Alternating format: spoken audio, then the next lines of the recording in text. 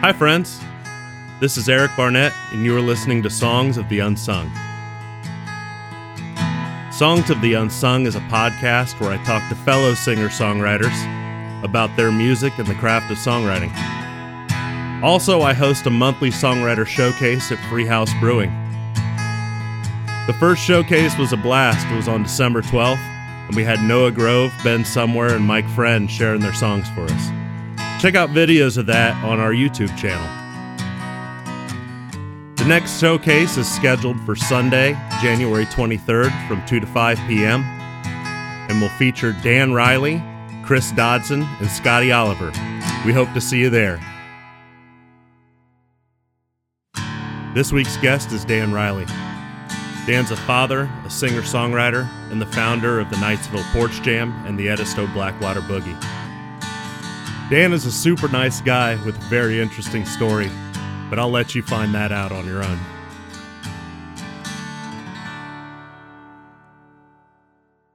Hey, Dan, how's it going? Awesome. How you doing, man? Really good. It's good to have you here, man. Thank you so much for having me. Yeah, not a problem. So I haven't actually hung out with you much at all. I think I ran into you maybe a couple times. Yeah. But I definitely, follow you on Facebook and YouTube and such. So have an appreciation for what you do. Thank you. And one thing I try to do on this podcast is I try to research. It might seem a little weird, but if it's out there about you, I know about it. Oh, man.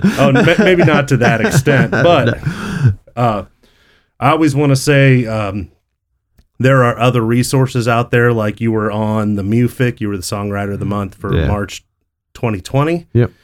That was right. That was right at the beginning of something, wasn't it? Yeah. And then you were on Craft Conversations with my buddy Brian Dales.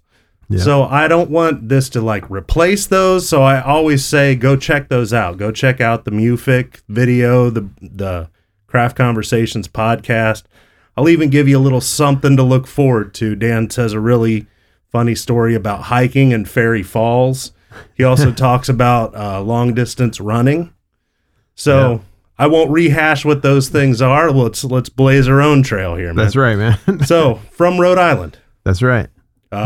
Portsmouth. Portsmouth, Rhode Island. Yeah, but see, a lot of people know where Newport is. It's a Navy town, and so a lot of people are familiar with the shipyard and everything there. But I lived on the opposite side of the island. Also in Newport, they've got these huge mansions that people go and check out. It's where the rich people summered back when people, I guess, used to build mansions more often. Sure. I don't know. Yeah. It was the day when mansions were more popular, I guess. I guess they're more popular, or still popular. Well, we live in Charleston where, good money's thrown after bad. So yeah. But anyway, so I was on the opposite end of the island, the poor side. So there's the rich side and the poor side of Rhode Island, and there's really not much more. I mean, no, there's not much in the middle either. Right. Yeah. You go for a drive, you're out of it pretty quick. Yeah. How long? When did you move to Charleston? So I actually moved to Goose Creek back in 1994. Okay. So, that was fun. My parents, I just had turned 18 and graduated high school. My parents decided we were going to move here. I wasn't going to college, and my parents' health wasn't that great. So I wanted to, I said, I'll help you move, get settled in and all that. And then I'm coming back to Rhode Island because I don't want to live in Goose Creek for the rest of my life. What in the world is Goose Creek? Right. And so anyway, I moved here and I'm still here. All right. Never made it back to Rhode Island. Right on. Yeah. Right on. So let's see. You started playing guitar 12 years or so, 12 years old? Yeah. Between 13 and 14. Oh, okay. Yeah. Okay. Yeah. So my uncle had given me a old guitar that he had in his basement, and it needed some work. And so, I, as well as a young teenager could do, I fixed it up and got it working and played that for a while. Right on. You kind of came from a musical family, brothers playing guitar, father playing guitar. Yep.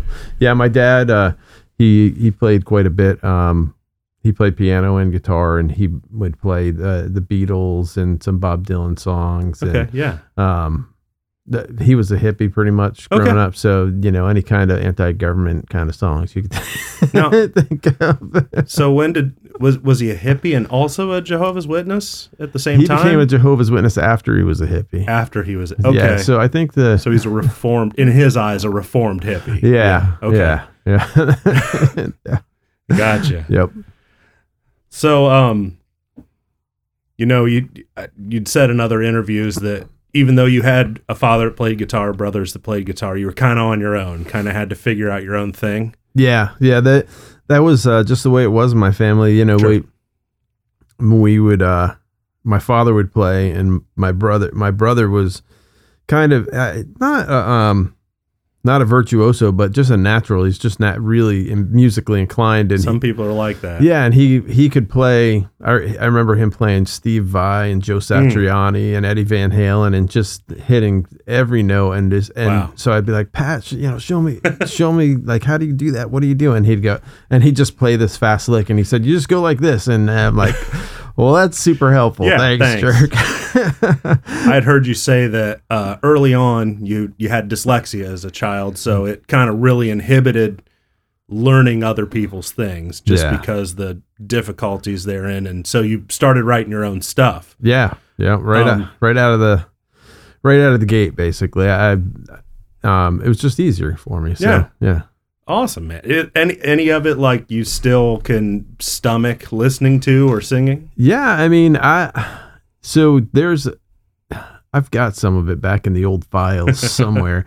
But there's one song, like a kind of a bluesy kind of song I wrote when I was in high school. Okay. I had this teacher. I actually took a guitar in high school. There was like guitar theory class. Okay. And the teacher didn't know how to play guitar, but he knew theory. Sure. And so that's what he was teaching us. Right. He was an older guy, Mr. Kaklegian, older Armenian guy. And he was something else. He was a riot. But he taught us theory. The guitar part of it was just like, put your fingers here kind of thing. Sure. And so he taught us some blues, like the 12-bar blues. Mm-hmm. I learned it from Mr. Kaklegian. And so he taught us that, and one of our assignments was to write something with that. And so I wrote this song, and I still play it sometimes at gigs and stuff. Excellent. So, when did you begin performing? Were you like the kid who was always like had to be the life of the party and everything? Yeah, absolutely. Okay. Yep. Yeah, I started performing out of the womb, I think. That's good, man. It's a head start. You get used to it. You get used to being up in front of people, get all your nerves out of the way. Awesome. And being raised as one of Jehovah's Witnesses, that's one of the things you have to do or they expect you to do as a Jehovah's Witness is you have to stand up in front of the congregation and talk and give talks and like do Bible readings and all this stuff. So that got me used to being in front of people for sure, and kind of sending you out to. Did you get sent out to like proselytize? Oh yeah. Just having to cold call people and. I mean, I'm pretty good at taking rejection. Sure, I would surmise. Yeah, absolutely. I've mastered that skill pretty well. Yeah. And you said kind of early on the blues took hold of you too. Some Stevie Ray Vaughan earlier. Oh yeah. Yeah, I can definitely hear that in what you're doing. Oh, thanks. I know that you don't love the tag Americana. I just don't like a tag of any sorts. No, yeah, me either. And so I've worked really hard to try to come up with, because people ask you, well, what kind of music do you play? Right. And now I say American roots. Yeah, I like that. Yeah, that's what I'm telling people now. I like that, yeah. for at least for this minute. Well, every genre is so loaded. I mean, some people ask me like what I do, and I'm like, well, it's singer-songwriter stuff, like a guy and a guitar, like back in the 70s. And they're like, well, who do you listen to? I'm like, well, I love Tom Waits, but I don't sound anything like him. Well, nobody does. Right. Yeah.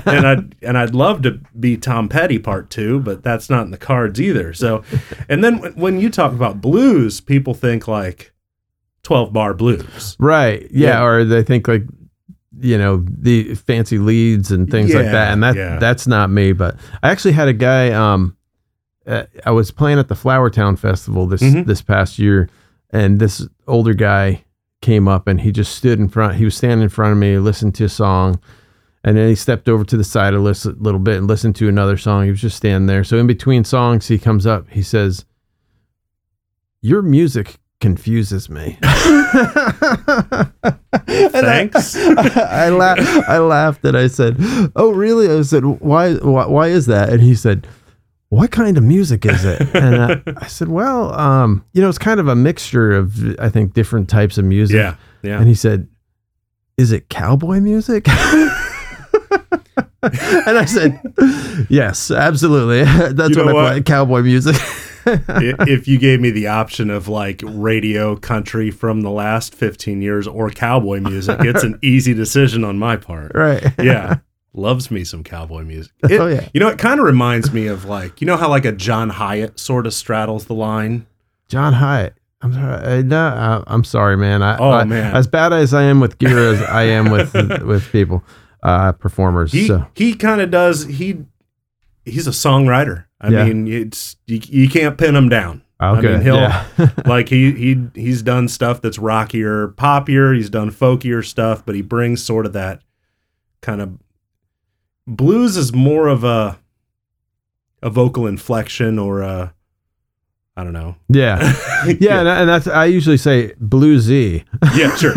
Yeah. I add that Y on the end because then people don't expect too much. Right. So were you performing your own songs in Rhode Island or did that start here? No, that started here. I didn't really play any gigs until I moved here. Okay. And once I started, I was playing in like downtown Charleston at Millennium Music back in the day, which was that was kind of one of my standard gigs, and a few other places. But I played when I first started playing. I only wanted to play original music. I was like, covers suck. Like I'm never gonna play a cover, and that was because I couldn't learn them. So I was like, forget covers. Well, when I moved here, I really was gonna try that route because I'm one of the many from Ohio. I'll admit to it. But that's okay, man. Back in Ohio, you could play like a gig where it's 3 songwriters in a night and y'all just play your own music and maybe sneak a fun cover in, it's the exception and not the rule. But here, the hard part here is, to fill 3 hours and to get hired, you got to play some songs people know. Yeah. The choice is how far down the rabbit hole do you want to go? Yeah. It's, and my line in the sand is always just, I don't play a song I don't like. Yeah. And I don't bring the iPad to the gig, and that actually helps because if somebody says, can you play such and such? And I say, I don't know that. And they'll say, can you look it up? And I'll say, I don't have an iPad. And that's just my reason. That's my way of being there you go, man. Yeah, I don't know how to do that. Yeah, I can't. Do you have a dictionary of songs for me? Right. Yeah. I'm like, I've got about 120 in my head right now, and you're going to hear one of those.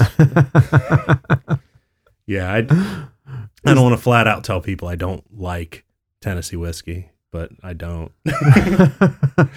That's okay, man. To each their own. Yeah, I absolutely. Always say. Yeah, absolutely.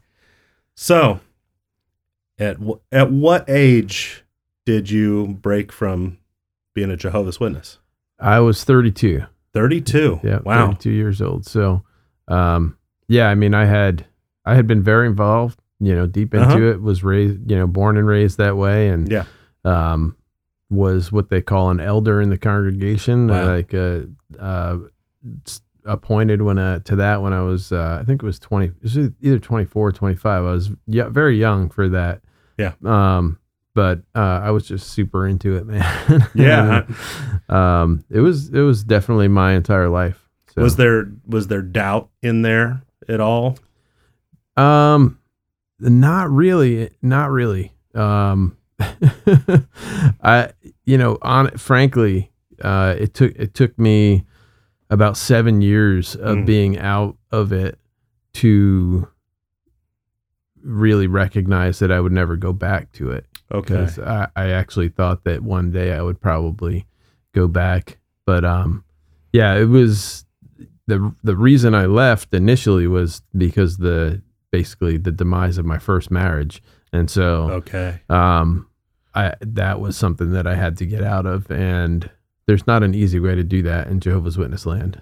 No, I from what little I know about it, I know that. And also from what little I know about it, I know that like community and familial ties are huge when you're in it. And and I know like within your family and within your church, and you had a lot of support structure built in that when you decided I got to break from this for a minute and figure things out, that just cut off just completely. Yeah, it goes away. And so that's one of the, like, now I recognize that religion as a cult essentially, because you know that you have to believe 100% of everything. Yeah. You can't there's no outside ideas allowed, and you're not allowed to associate with people outside of it. So they really create this culture of exclusivity and not inclusivity. And they'll say that they welcome all, but as long as you're towing the line. Right. Yeah. They're very welcoming as long as you're progressing in the way that they want you to. But as soon as you're not, then they're not welcoming anymore. And so, yeah, I mean, I haven't, I left when I was 32. I actually went back for like 6 months when I was 35, and then I left again. Yeah. And, I haven't talked to my family, and not a single person, member of my parents or my brothers or sister or anybody since then. So, wow. Yeah. I have a friend. She's experiencing the same thing. Like, oh wow, when she got remarried, like her parents weren't there, and we were kind of just like, "Hey, Nikki, what's up?" "Oh, I'm Jehovah's Witness. I don't speak to my parents." And I was like, yeah, it's an eye opener, man. Especially since I can't imagine. Emotions are a very hard thing to navigate. Yeah. Especially if that's been your whole life and you have people who suggest to you, just come back and it'll all be back to normal. Yeah. And, and here's one of the things too. I did try to go back. Yeah. After about 2 years going out, like there's a process of going back. And so, I left. I came back, I left again. And so then it's called being reinstated into the congregation, basically. And so I for 2 years, I kind of worked at this thing. And then I went and I applied for reinstatement, and essentially was told that they didn't, the judicial committee, or these men who make the decisions, that, felt that I wasn't repentant enough. And so that I would just have to wait until some undesignated time in the future. And that was kind of when I started to, I still at that point believed them. I was like, well, if they say that, then they're probably right. They have God's blessing on them. And who am I to question that? And just totally, really just brainwashed in it. And that after a little while, though, that's the thing that made me start to question, because had any of my family reached out to me at any point and said, Dan, I love you, and just keep working at it, like, I know you can do it. If someone had said that to me, I would probably be in it right now. Wow. But so they did me a favor by not talking to me. I mean, I'm glad that I have the clarity that I have now, but like with the being cut off part of it, it's just, I mean, to not have your father or mother to talk to you. Yeah. Your brothers and sisters who were my best friends like my entire life. Right. And now just last month, man, so I have two children from my first marriage, and my oldest daughter, she just turned 18, and her mother has raised her as one of Jehovah's Witnesses. Wow. And so she just turned 18, and because she turned 18 and became an adult, she's chosen not to continue her relationship with me. Wow. Even though she's one of my best friends in the world, and like one of the people I'm closest to, and vice versa for her, but that's how strong that that cult really is they just really have a grip on the people who choose to follow. And so, as with the rest of my family, I don't hold any anger or resentment towards her or them. I know that they're doing what they think is the right thing to do. Yeah. But this song's called I Won't Say Goodbye. All right. And I won't. Here we go. All right.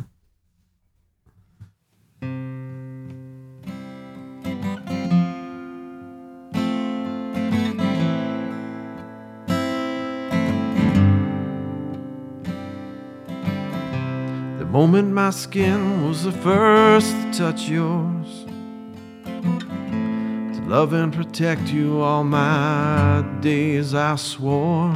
I wrapped you up, I held you tight, kept you by my side that night.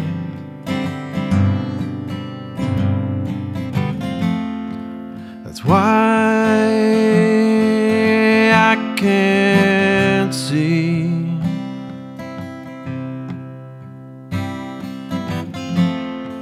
a day without you and you without me.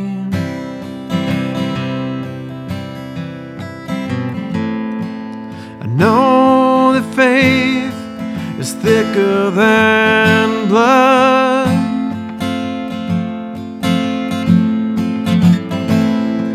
I've known for years that this day would come,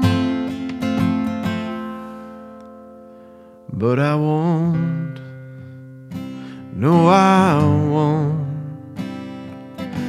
won't say goodbye, no I won't, no I won't say goodbye.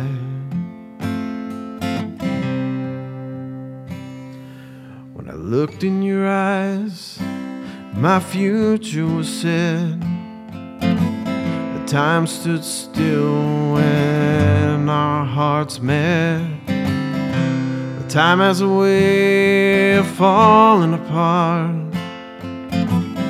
Now you're grown, are soon to move on.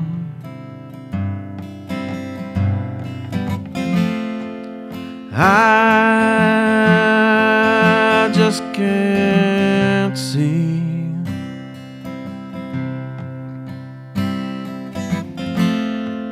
a day without you and you without me.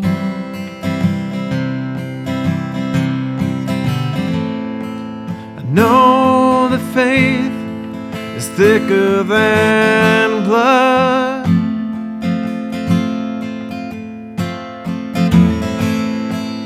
Known for years that this day would come,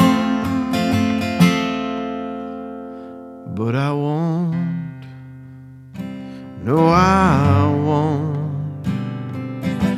won't say goodbye, no I won't, no I won't say goodbye.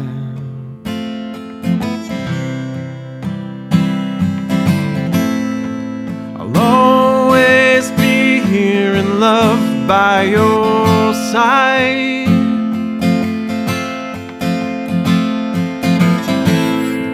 A phone call away when you need a ride.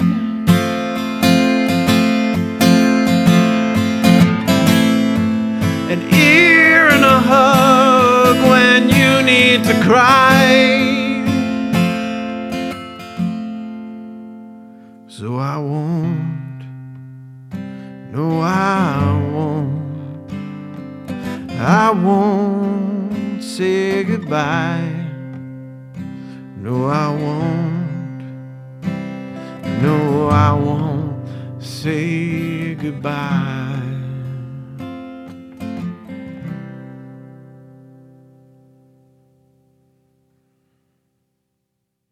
Oh, very nice, man. Thank you. Damn, that's a good one. Thanks. when you start off as a child and that's what you're raised with and that's what your mind is formed around, I can't imagine the indoctrination that comes in with that. And I mean, on the bright side, from what I can see and what I can tell from seeing you, is that you've chosen not to continue a cycle of conditional love. Yeah. Is that, I mean, there's two kinds of people. When they're raised a certain way or treated a certain way, they perpetuate it and they say, well, that I must have deserved it and everyone around me deserves it. Or they can say, listen, everybody's worthy of love, regardless of, this indoctrination or these, dogmatic beliefs. Yeah. Yeah. And from what I can tell, just hearing the songs that you write and the things that you say, and that, you're able to, it's kind of possibly giving you an outlook that otherwise you wouldn't have. Yeah, I agree with that. And so while there's a lot of pain and grief involved in my life, basically, just, I try to use love to just kind of transmute that. And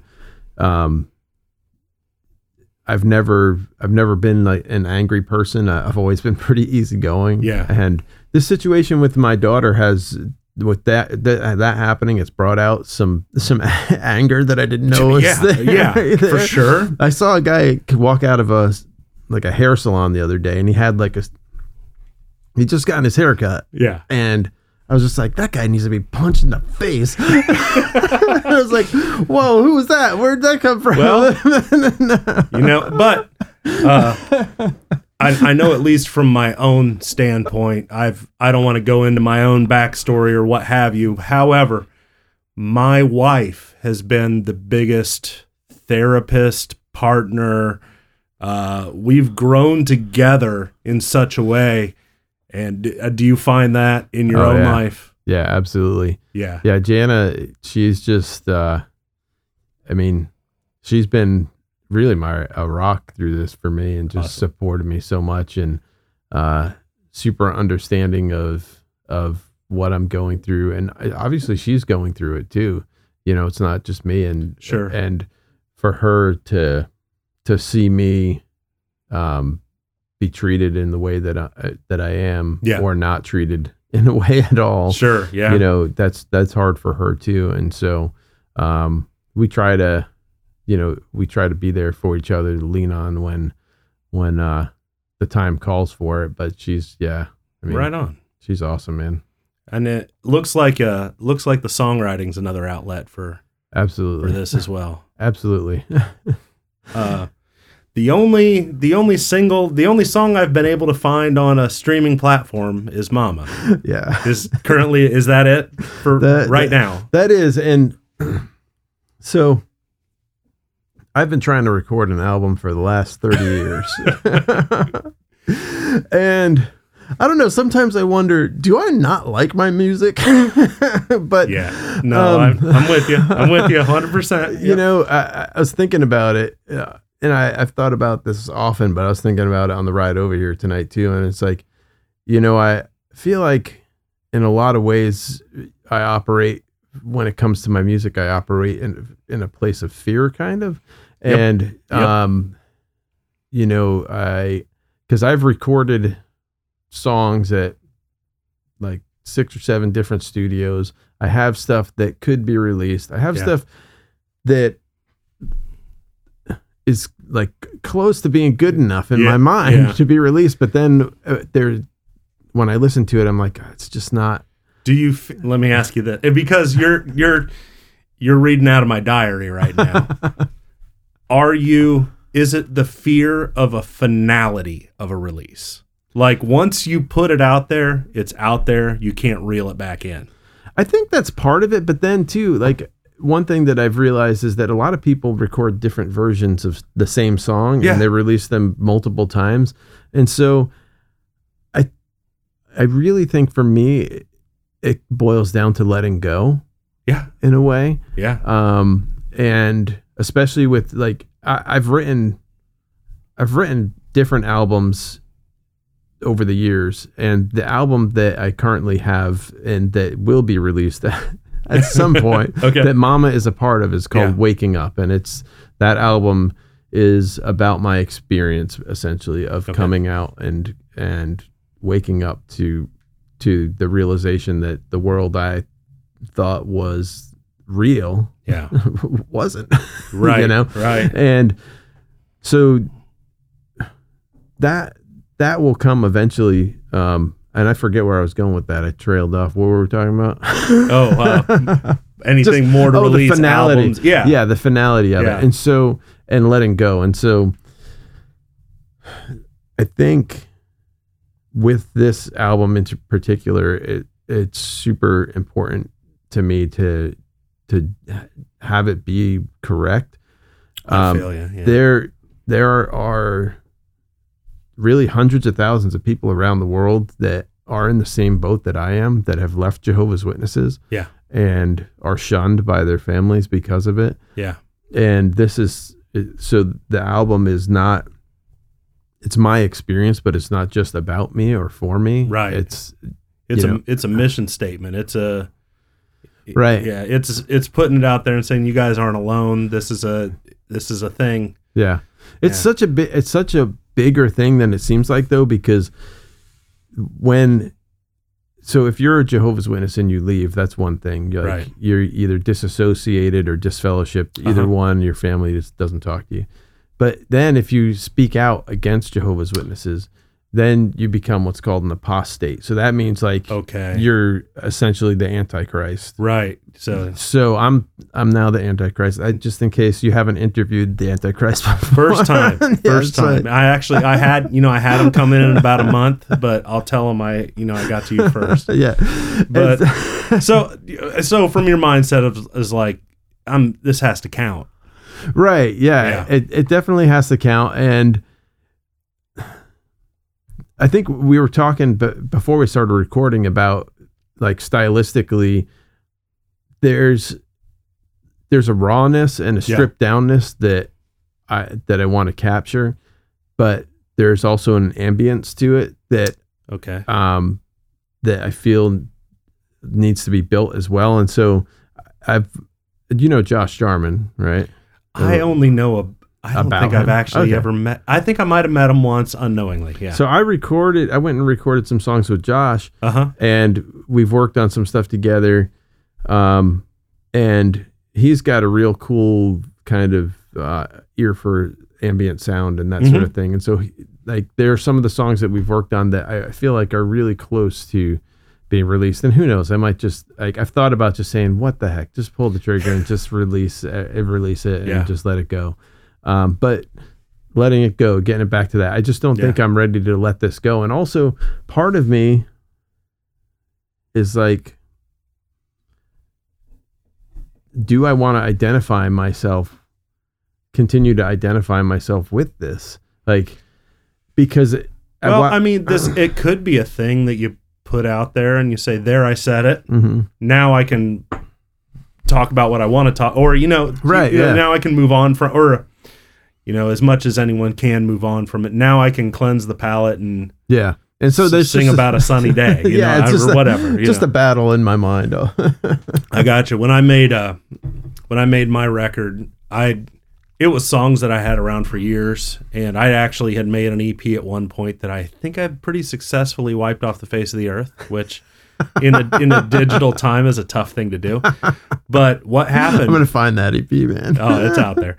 What had happened was we were moving to Charleston, and I had worked in a factory for 13 years, and the factory closed. So it was my chance to get out. So I had 6 months of unemployment that I was staying behind and selling the house.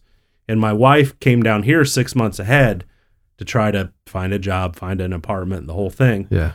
So I sat in that empty house and I did a Kickstarter campaign. And I was like, hey, can we fund this record? And I record my own stuff, and I think I'm really hard to work with. So I played all the instruments just because there's no democracy when it comes to my music. I know what I want, and I'm going to do it or die trying. So I sat in basically an empty house. I gave myself like a month and a half. And then I had a really good friend of mine named Tim Fry, another friend of mine named Matt Bauman. And I told those two guys, I'm like, listen, you're my producers. I'm going to do all this stuff and I'm going to send it to you. And then at some point, take it away from me. Whether, you know what I mean? Yeah, when I'm done, take this away from me because I'll tinker with it. I'll play with it. Right. Forever. Yeah. I'll second guess myself.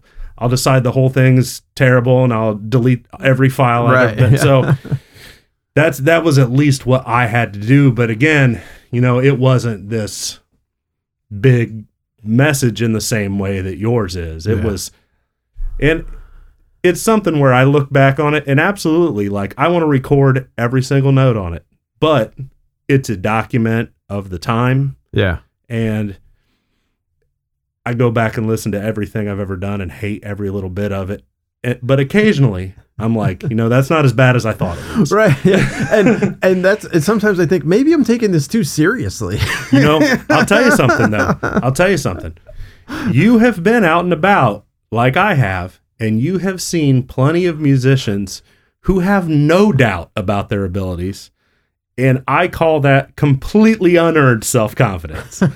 So, I'm one of those guys where it really took me a lot to play in front of people, to play my own songs in front of people, to get vulnerable in front of people. Yeah. So I just feel like the more we're down on ourselves, it just means we're sharpening that edge even sharper. You know what I'm saying? All right, man. I'll take that. Yeah, man. We're sharpening it up. Yeah. You got to look for that silver lining and everything, man.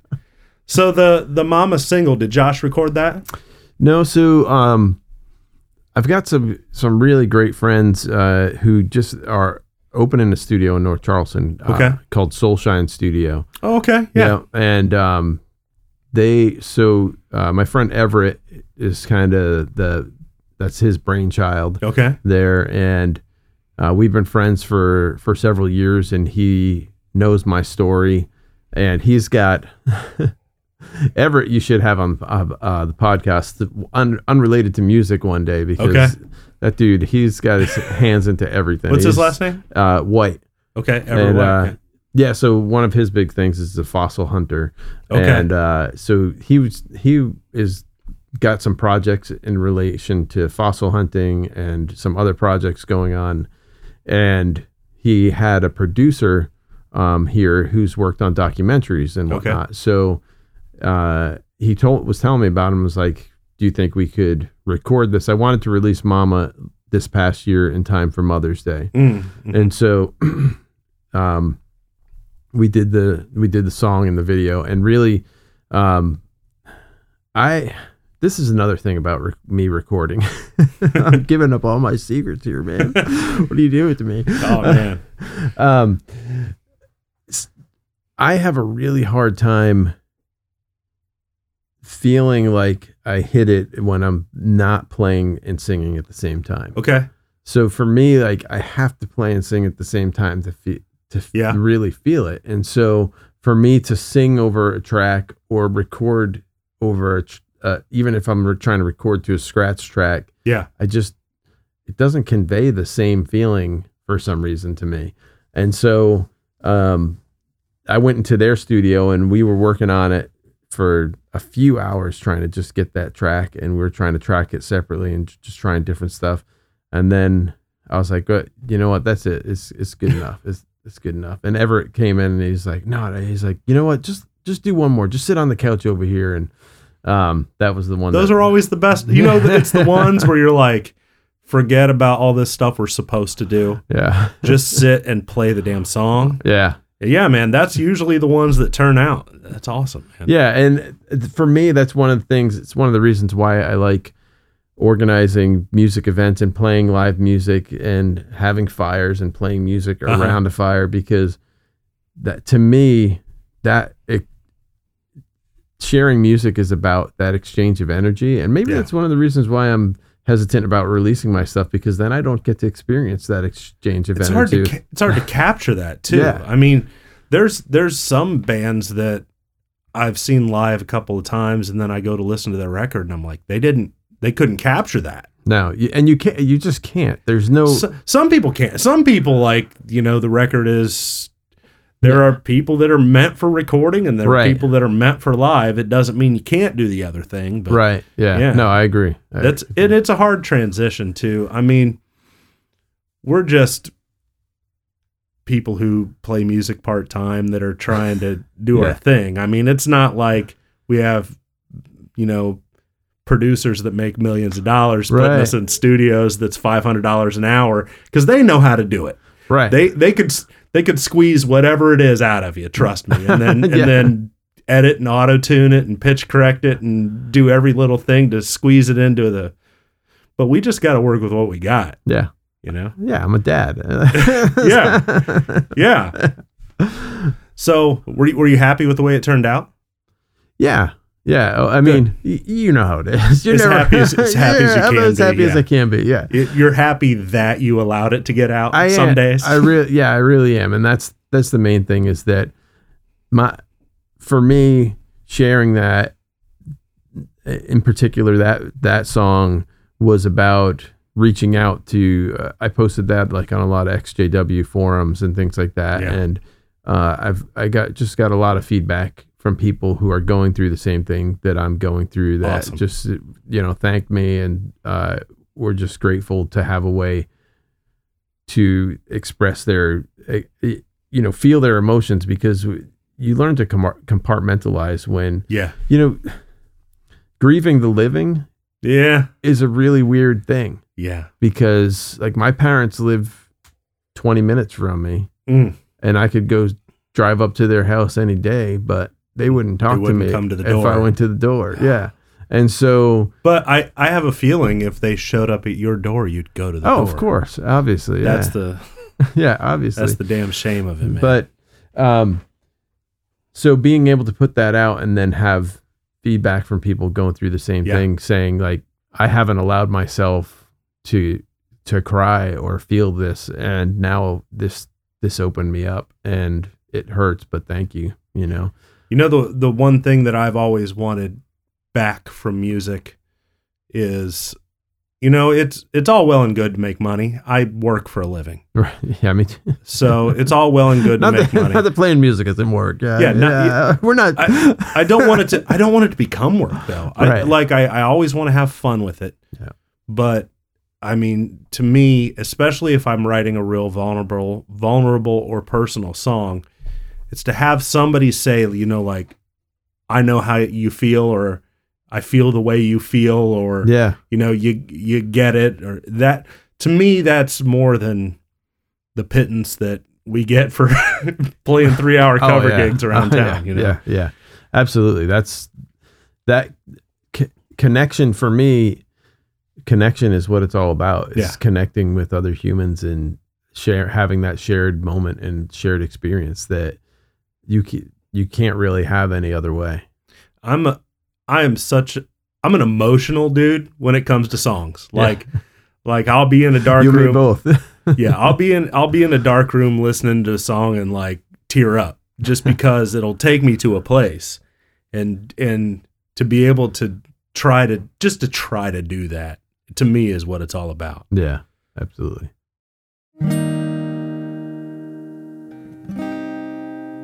This is a newer one that I wrote. And going through this healing process that I've been going through, one thing that I've found is that when bad things happen and when situations come up where there's individuals who have broken your heart, basically, bitterness can be something that comes up pretty easily. Yeah. Or resentment. And so that's one of like my main goals in life, is not to carry any bitterness or resentment with me, because it doesn't serve me and it doesn't serve anybody really. Even if that person has, I mean, it's so weird to have this happen, but even just this past weekend, I have a friend that's struggling. He's been fighting alcoholism. I've been there for him on different occasions, and he lashed out at me this weekend in a way that I didn't expect, and it was like, whoa, like that hurts. you know, but I know you're sick, and I know you're broken, and we're all sick and broken in one way or another, just some to greater extents or lesser extents. Right. And so like I can't hold bitterness or resentment towards him. And so that's kind of what this was about, is keeping your heart open no matter what you're going through, because once you close it off, I think that's when darkness can set in. So right now, this one's called A Broken Heart.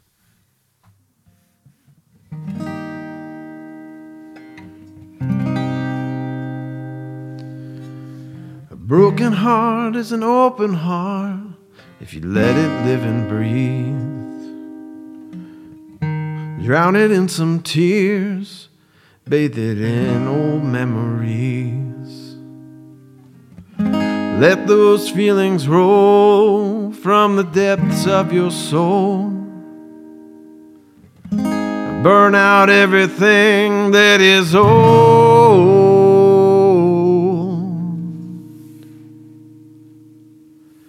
A broken heart is an open heart if you wrap it up real tight. Hold it in the love you find hiding in plain sight. A fire flickering late into the night.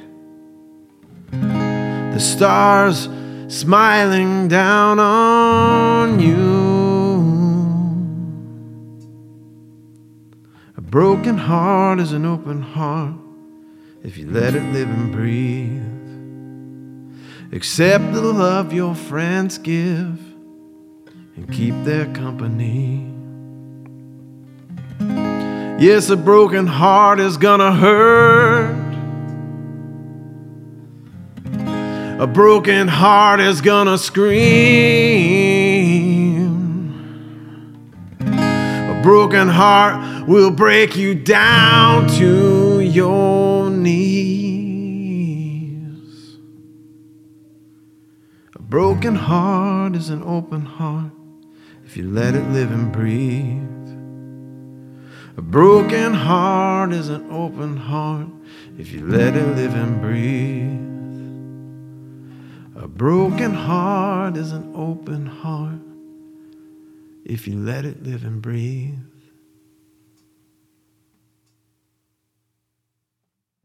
Very nice. Thank you, man. So, balancing this music with the family and the work and everything. I've heard you say you try to get gigs that get you home before 9 p.m. Yeah. Where are they, man? Yeah, the earlier the gig, the better. Well, I make them. I create those gigs for myself. I'm like, all right, you look like a place that will host music. I want to play music here from 6 to 9. Or right. 5:30 to 8:30. What do you say? Yeah. No, so that's one of the reasons why I started the Knightsville Porch Jam that I had going for a few years pre-COVID, and it was kind of selfish reasons. I was like, this place is cool.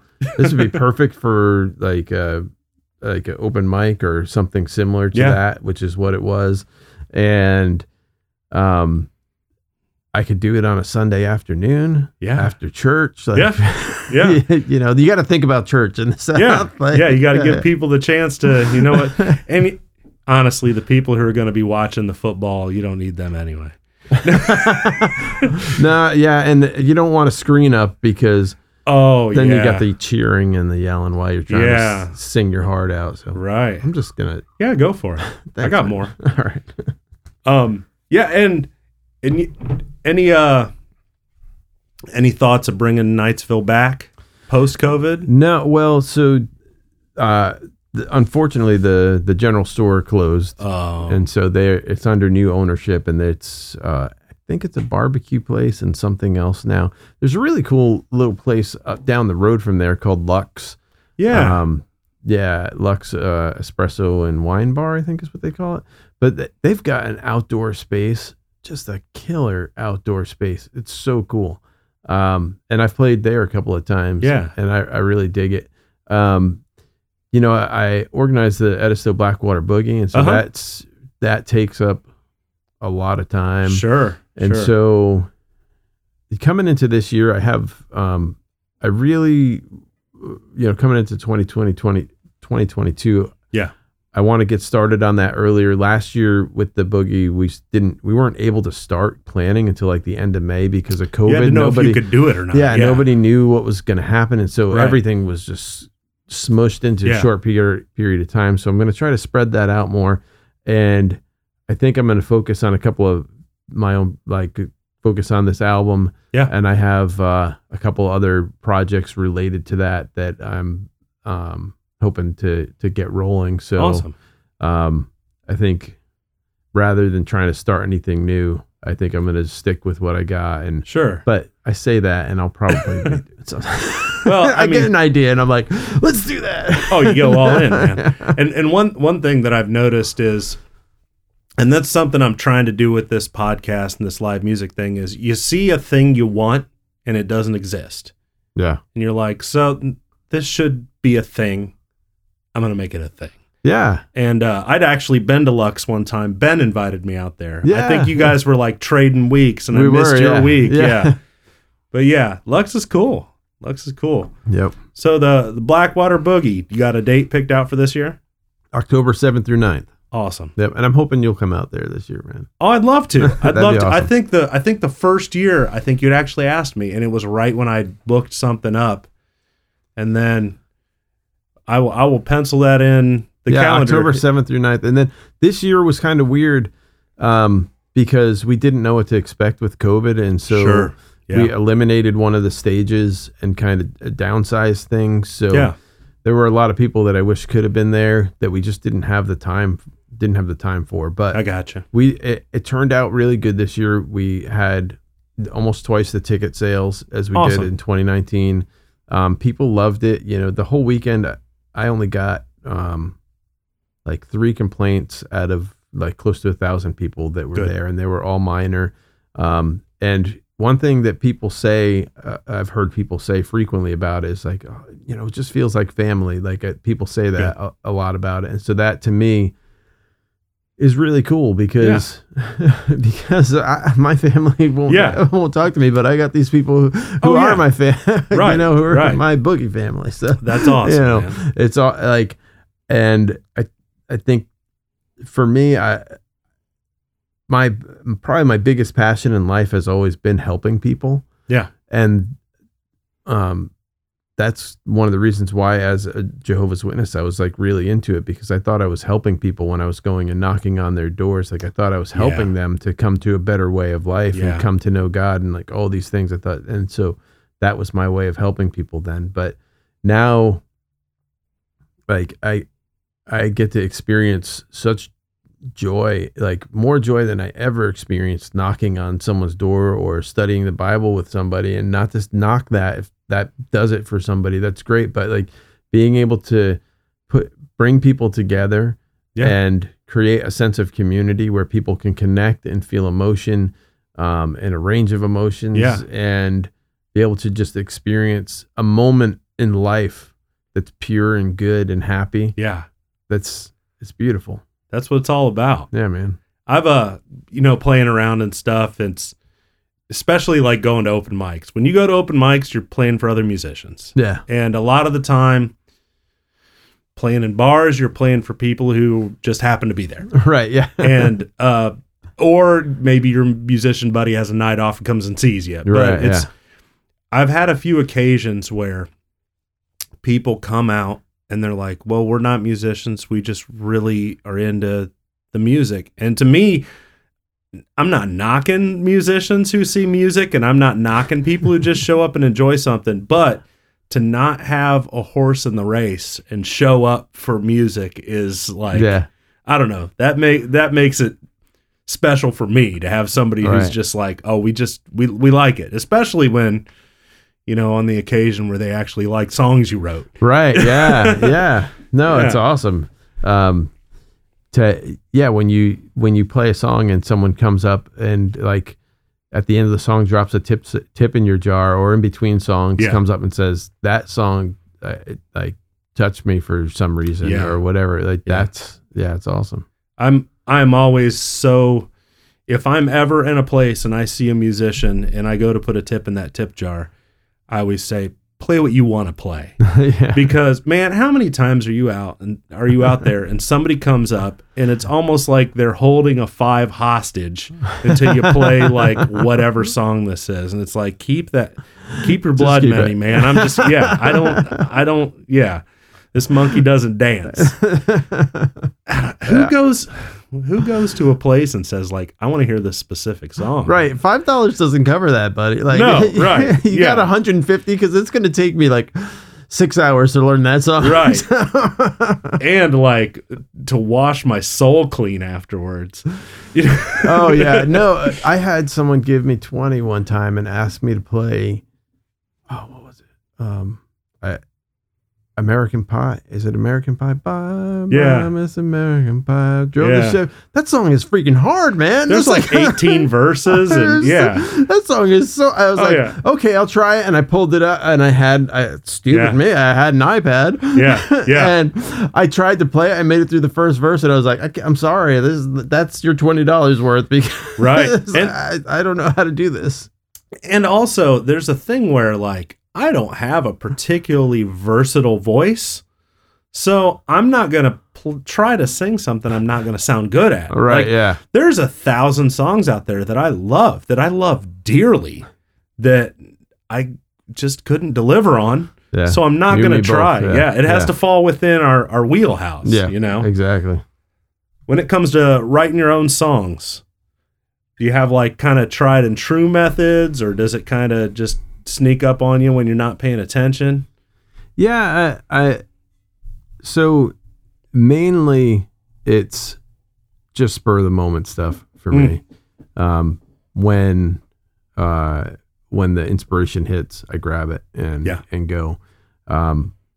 I've been more methodical about it. I spent a little while, like I went out to Nashville back in the early 2000s, like 2002, I think.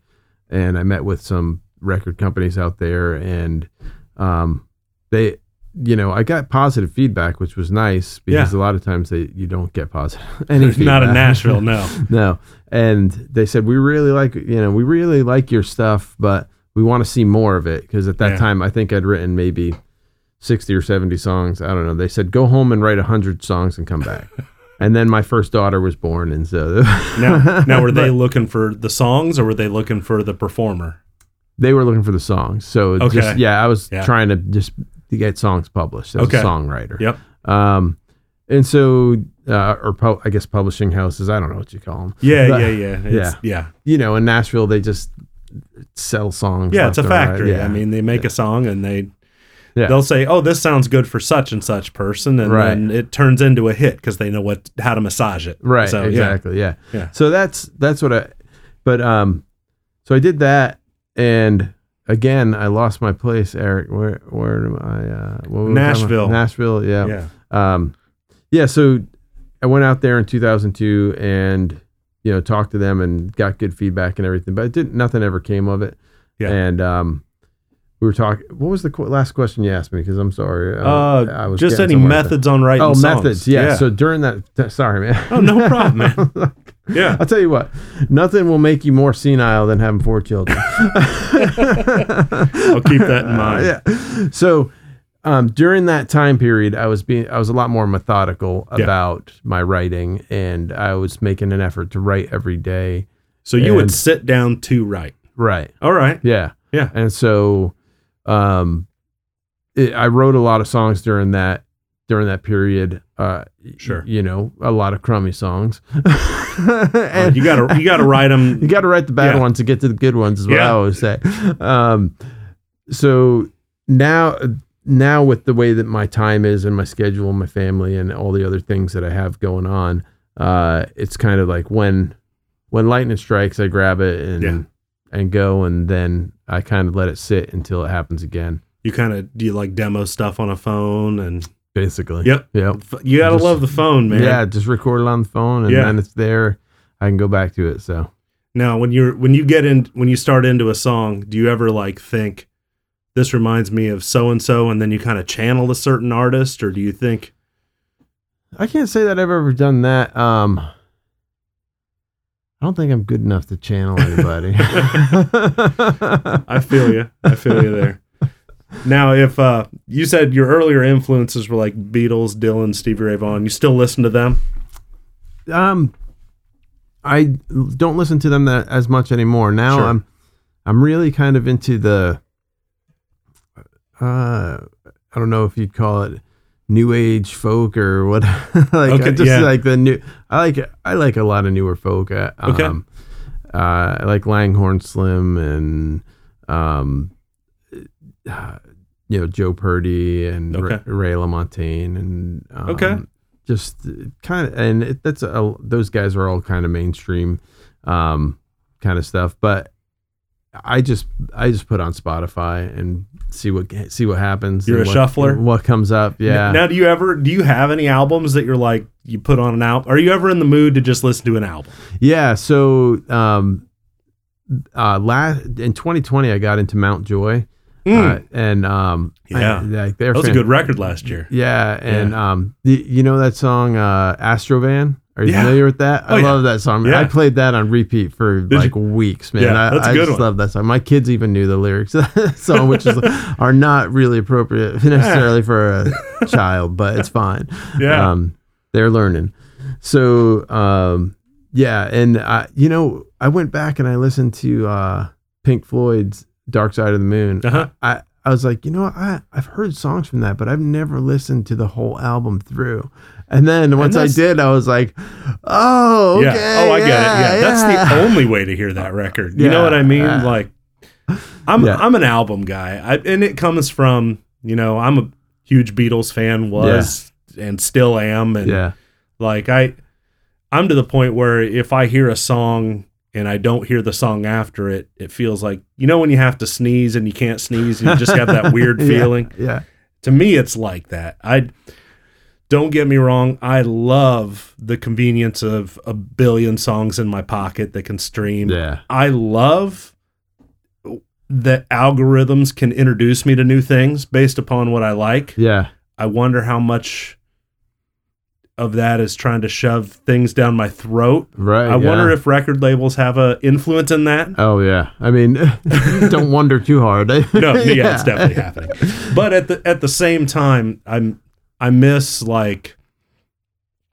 seeing a big old album cover. Yeah. I used to read the liner notes as a kid because I don't know, I'm a production minded guy. Yeah. I wanted to see who played on it, who recorded it. My parents used to have a record player, and the record that I listened to the most was Blood, Sweat and Tears. Do you remember what goes up, spinning wheel must come down. I listened to that, man. And that album, I read it, listened to that thing front and back, all the time. It was so good. And I still go back and listen to it. I'm like, man, it just all those horns, they just killed that album. They were doing the thing, man. Right, so good.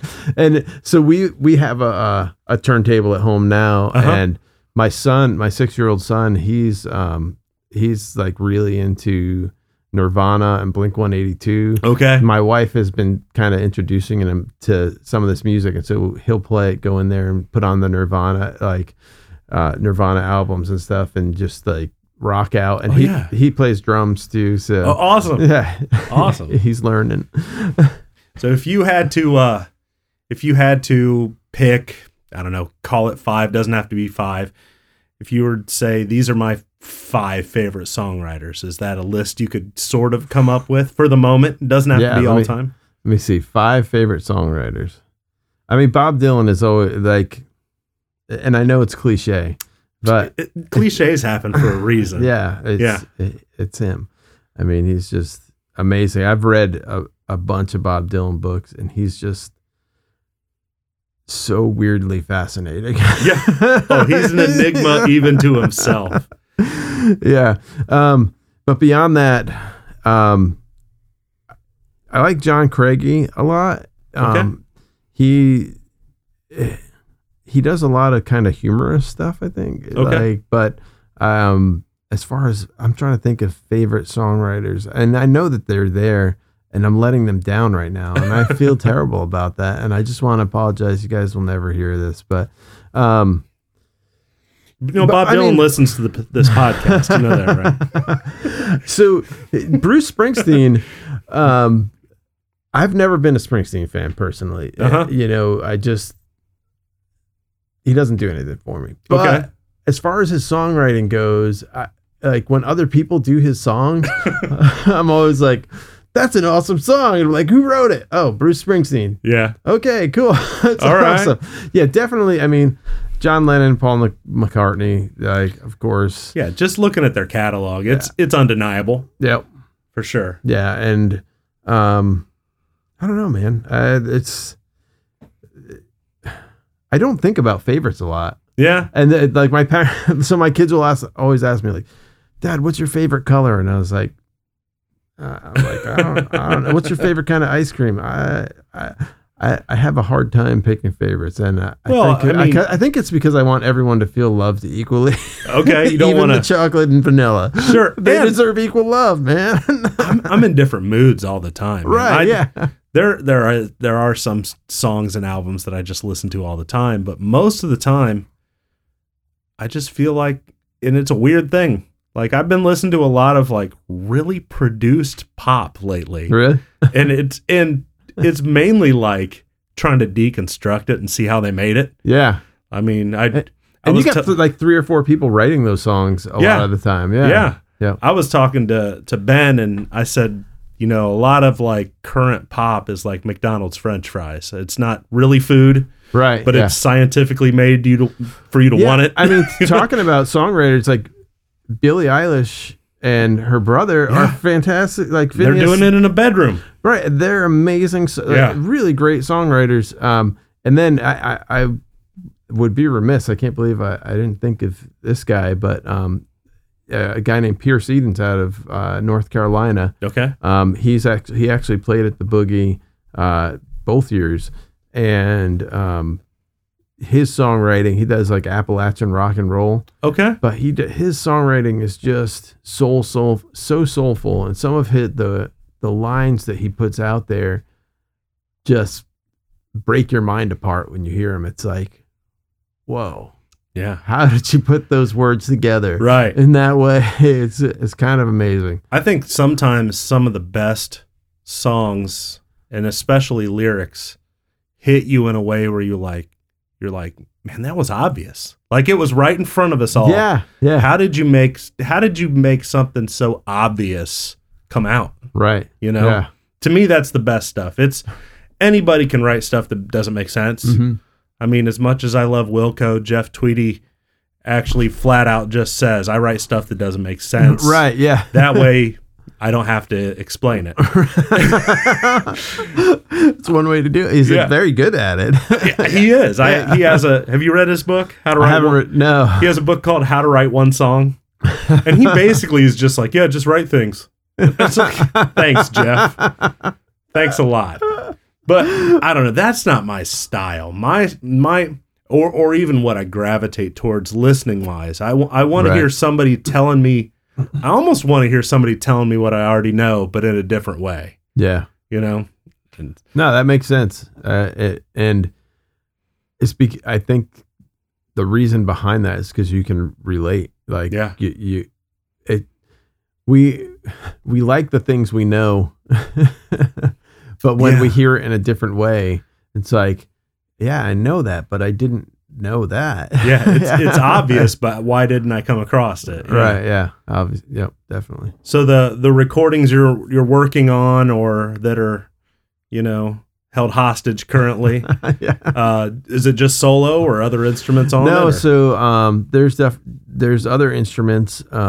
With the stuff I did with Josh is very pretty stripped down, but there's some other instrumentation in there for sure. And I recorded at a studio actually not far from here, like half a mile from here. A guy who's been a radio technician for radio companies, Bruce. I know Bruce. Roberts. Yeah, I know Bruce. He's such a cool dude, and I've recorded a few songs with Bruce. And it's just that same thing. It's like they're right there. I could probably release them just as they are and it would be fine, but I just haven't finished. Like, I don't know. They're not done to me and they're not done cooking. So they're just sitting. Bruce has had them for like a year and a half and they're not doing anything. And so, other instrumentation, I play with a band a lot of times. Yeah. Bob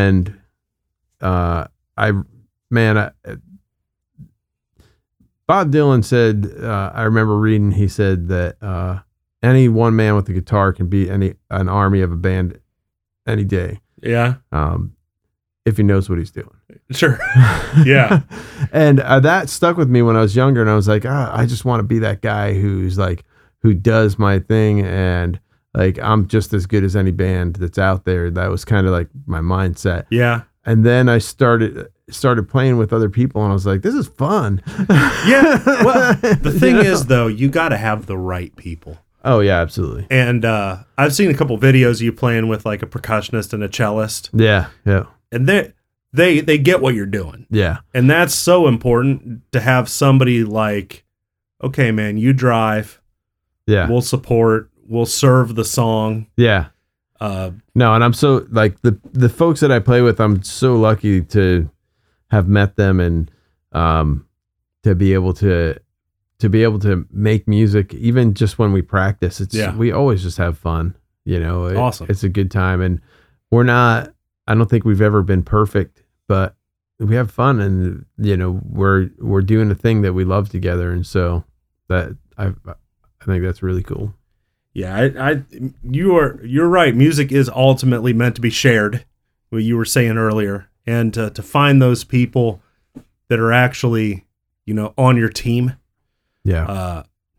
It seems like in Charleston there's a lot of people that play a lot of instruments, and they're concerned about getting gigs and getting paid. Yeah. And when money's the first thought, I think some things fall by the wayside. I went to college and I was in all kinds of bands in college where it was just people, we weren't going to make any money. Right. We were just trying to like make the best thing we could as a unit. Right. And that's a thing I miss. And it could be this age too. Everybody has kids and a job and they're trying to hold up a thing. Yeah. So, your wife only lets you leave the house with an instrument so many times and not come home with any money. So I get it, but man, I'm happy for you that you found those people who will, get in the boat with you. Yeah, no, it's awesome. And I got to say, in Charleston, we're really, I feel like we have a disproportionate amount of like talented people here. Oh yeah. We have so many really, really talented people. I could name probably 30 off the top of my head that are just awesome, that go out and like, there are people busting their asses every week, grinding, playing 3 and 4 gigs on a Saturday or Sunday. Yeah. But that's how they're making their living, and they're doing that because they love it, and that like they've gotten to the point where they can do that, and that's all they want to do is make music. And I don't know for myself personally if that I don't know that that's ever where I want to be. Right. Right. With having kids and everything, I just couldn't be there. Sure. But I respect the work ethic. Like some of these young guys that are out there doing it. And sorry, I said guys. That was very guys and gals. Sexist of me. Guys and gals. It's funny when you talk about this. There is one guitar player. Yep. We're thinking of the same guy. Yep. Who's about for my money is about the most talented guitar player in town. Yeah, absolutely. We're both talking about David. Yep. Yeah. George Sink. Yeah, and that's my man. and he is a guy that I feel like when somebody says like, "Oh, you have a gift," thank you for the compliment. Right. But that guy practices more in a year than we've practiced in our entire life. Yeah. I mean, it is completely earned. Yeah, it's absolutely. And he's worked for every lick that he plays. Man. Yeah. So I hope one day I can do something with him on guitar. All right. Oh yeah, you got to, man. He's awesome, and I'm fortunate enough to play with him sometimes. And, awesome. David reminds me of a kid that I knew when I was in that guitar class. There was this kid that he was into metal, but he could play, I mean, just like all this crazy Megadeth, like Metallica leads, like all the stuff that was Slayer, like all the stuff that was big at the time. He could do it. And I think he was like 2 grade. I think he was in like 9th or 10th grade. And he just ripped like amazingly. And I was like, dude, how are you so good? Like what, like, how's that even possible that you can do that? I'm struggling to play like string 4 chords together. Right, and you're just shredding. And he's like, oh, I practice 8 hours a day. Yeah. And I was like, what? And he's like, yeah, I practice 8 hours a day. He did all the not fun stuff, like playing to a metronome and playing scales, and that stuff's not fun. Yeah. I'm like, what do you mean you play 8 hours a day? You go to school every day, right? And he's like, yeah, well, I get home from school at 3:30. Yeah. And so I have a snack and I do my homework and I'm done by 4:30.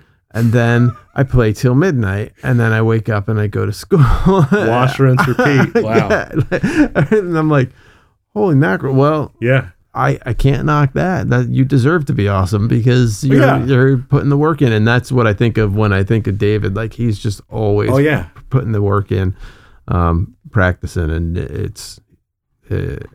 he's an impressive dude. So the thing that impresses me is the few times I've heard him play is if you have that level of virtuosity, it's easy to overplay. It's easy to not play to the song. Right. It's easy to say, look at me. It's but he serves a song. I went to college with a couple guys that one of them was a drummer that he could do all the metal things. He could do every little double bass metal thing you wanted to do. Yeah. And I was in a band with him, and he did exactly what was needed for the song every time, even if it was something that would bore Ringo Starr. Right. Yeah. And by the same token, I also was in a band with a guitar player that was the same way.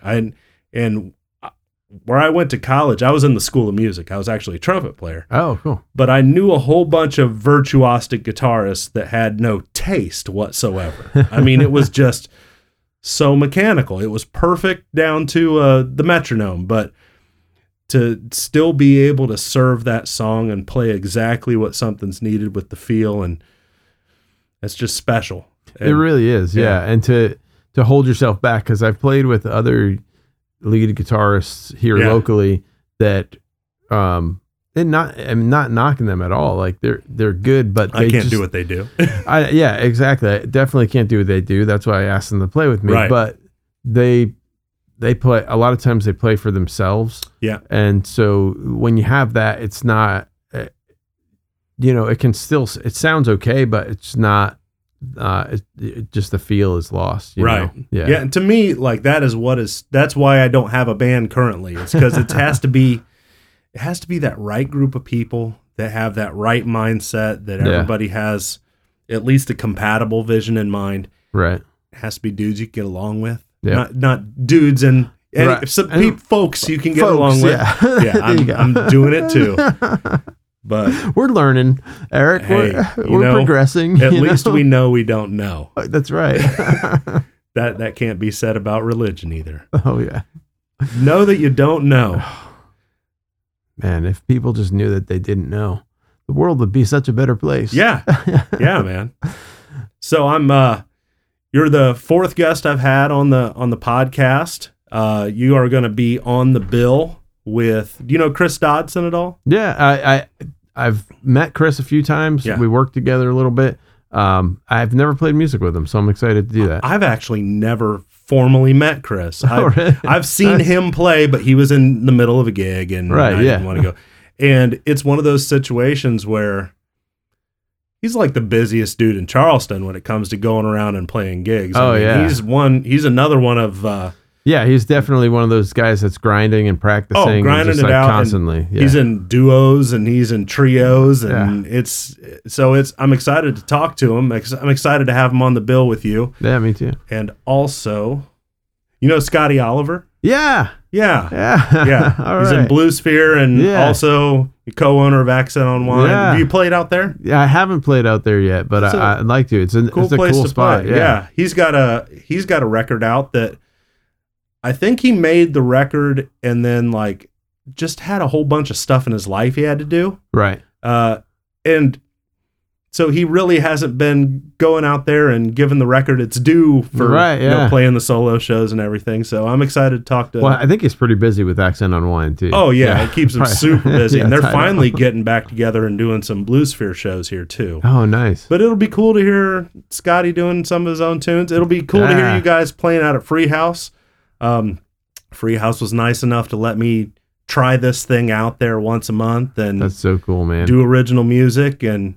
It'll be awesome, man. January 23rd. Yeah, you got to love venues and owners that are open to new ideas and having this sort of thing. And I want to thank you, man, for doing this podcast. I listened to, like I said, I was listening to Noah's piece or podcast, and the way that you're just good at what you're doing, man. And this is something I think that hasn't been done here in Charleston, and I think it's great, man. You're doing an awesome job.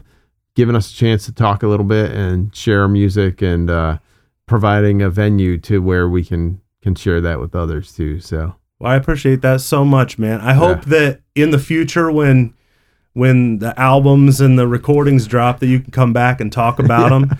And looking forward to the showcase on the 23rd. Thanks for hanging out with me. Yeah, man. You too. Well, Dan's an incredibly nice and interesting guy, isn't he? Thanks for coming on the podcast, Dan. Be sure to check out Dan Riley in Songs of the Unsung on social media. And be sure to come out to Free House Brewing on January 23rd to see the next Songwriter Showcase.